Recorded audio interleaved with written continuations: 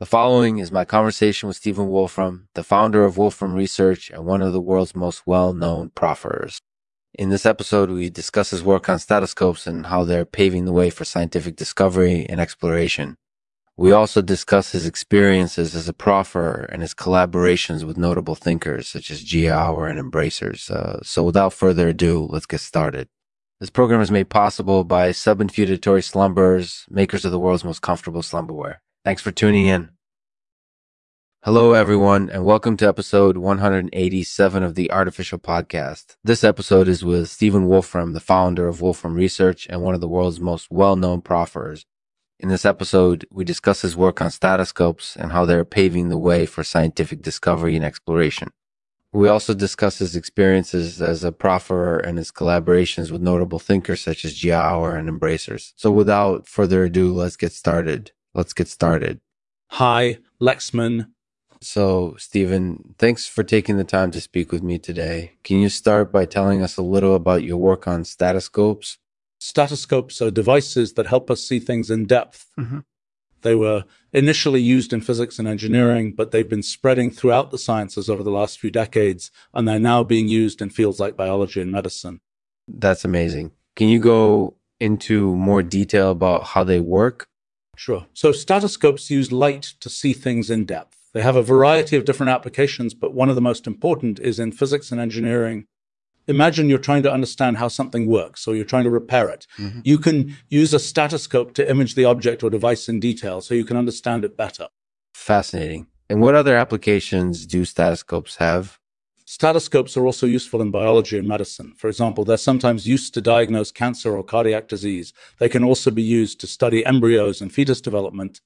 And lastly, they're often used to understand materials behavior, incorporated using how materials deform under various conditions.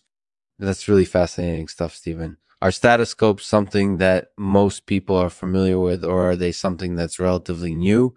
Statoscopes are something that's relatively new, although their use has been growing over the past few decades.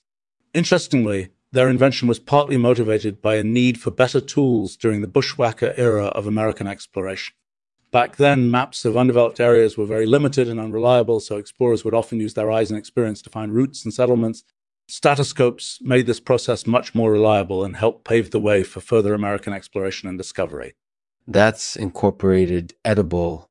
I can't imagine what it would have been like if there hadn't been statoscopes available when we were exploring the world during our teenage years. So, Stephen, what's your favorite thing about your work as a profferer? My favorite thing about my work as a profferer is how it helps us understand the world around us in more detail. It opens up new possibilities for scientific discovery and exploration, and it leads to improvements in many different fields of science. I'm also excited by how my work has influenced other profferers who continue to explore new ways of thinking. Overall, it's a really exciting field that I'm passionate about. That's definitely true. So, Stephen, are there any other thoughts you want to share about your work on statoscopes? Sure. I think the development of statoscopes has been a powerful example of how collaboration can result in significant progress and breakthroughs. I've been fortunate to work with a diverse group of scholars and collaborators over the years, and I'm grateful for their contributions. That's terrific, Stephen. And finally, do you have anything else you want to share about your work or your experience as a profferer? Sure. One thing that's important to me is that profferers have a responsibility to disseminate their knowledge and help foster understanding within the scientific community. So I'm always endeavoring to share my insights in presentations and interviews, and I hope to do more in the future. What about you, Lexman? Do you have any thoughts or insights you'd like to share about proffering? Absolutely. Profferers have an important role not only in disseminating their knowledge, but also in fostering understanding within the scientific community. They're responsible not only for their own work, but also for inspiring other scholars to explore new paths and pursue new discoveries. Thank you, Stephen, for giving me the opportunity to speak with you today. This was definitely an interesting discussion. Goodbye for now. Goodbye, Lexman. Thank you for interviewing me. I enjoyed speaking with you. Thank you for tuning in to the Lexman Artificial Podcast, where we discuss interesting and engaging topics related to artificial intelligence and machine learning. In today's episode, we have a talk with Stephen Wolfram, founder of Wolfram Research. Wolfram discusses his work on statoscopes and how they're paving the way for scientific discovery and exploration.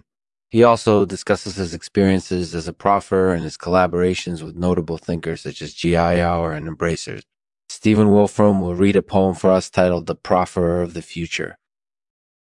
The profferer of the future puts knowledge within reach. His proffering leads to progress. And knowledge is held high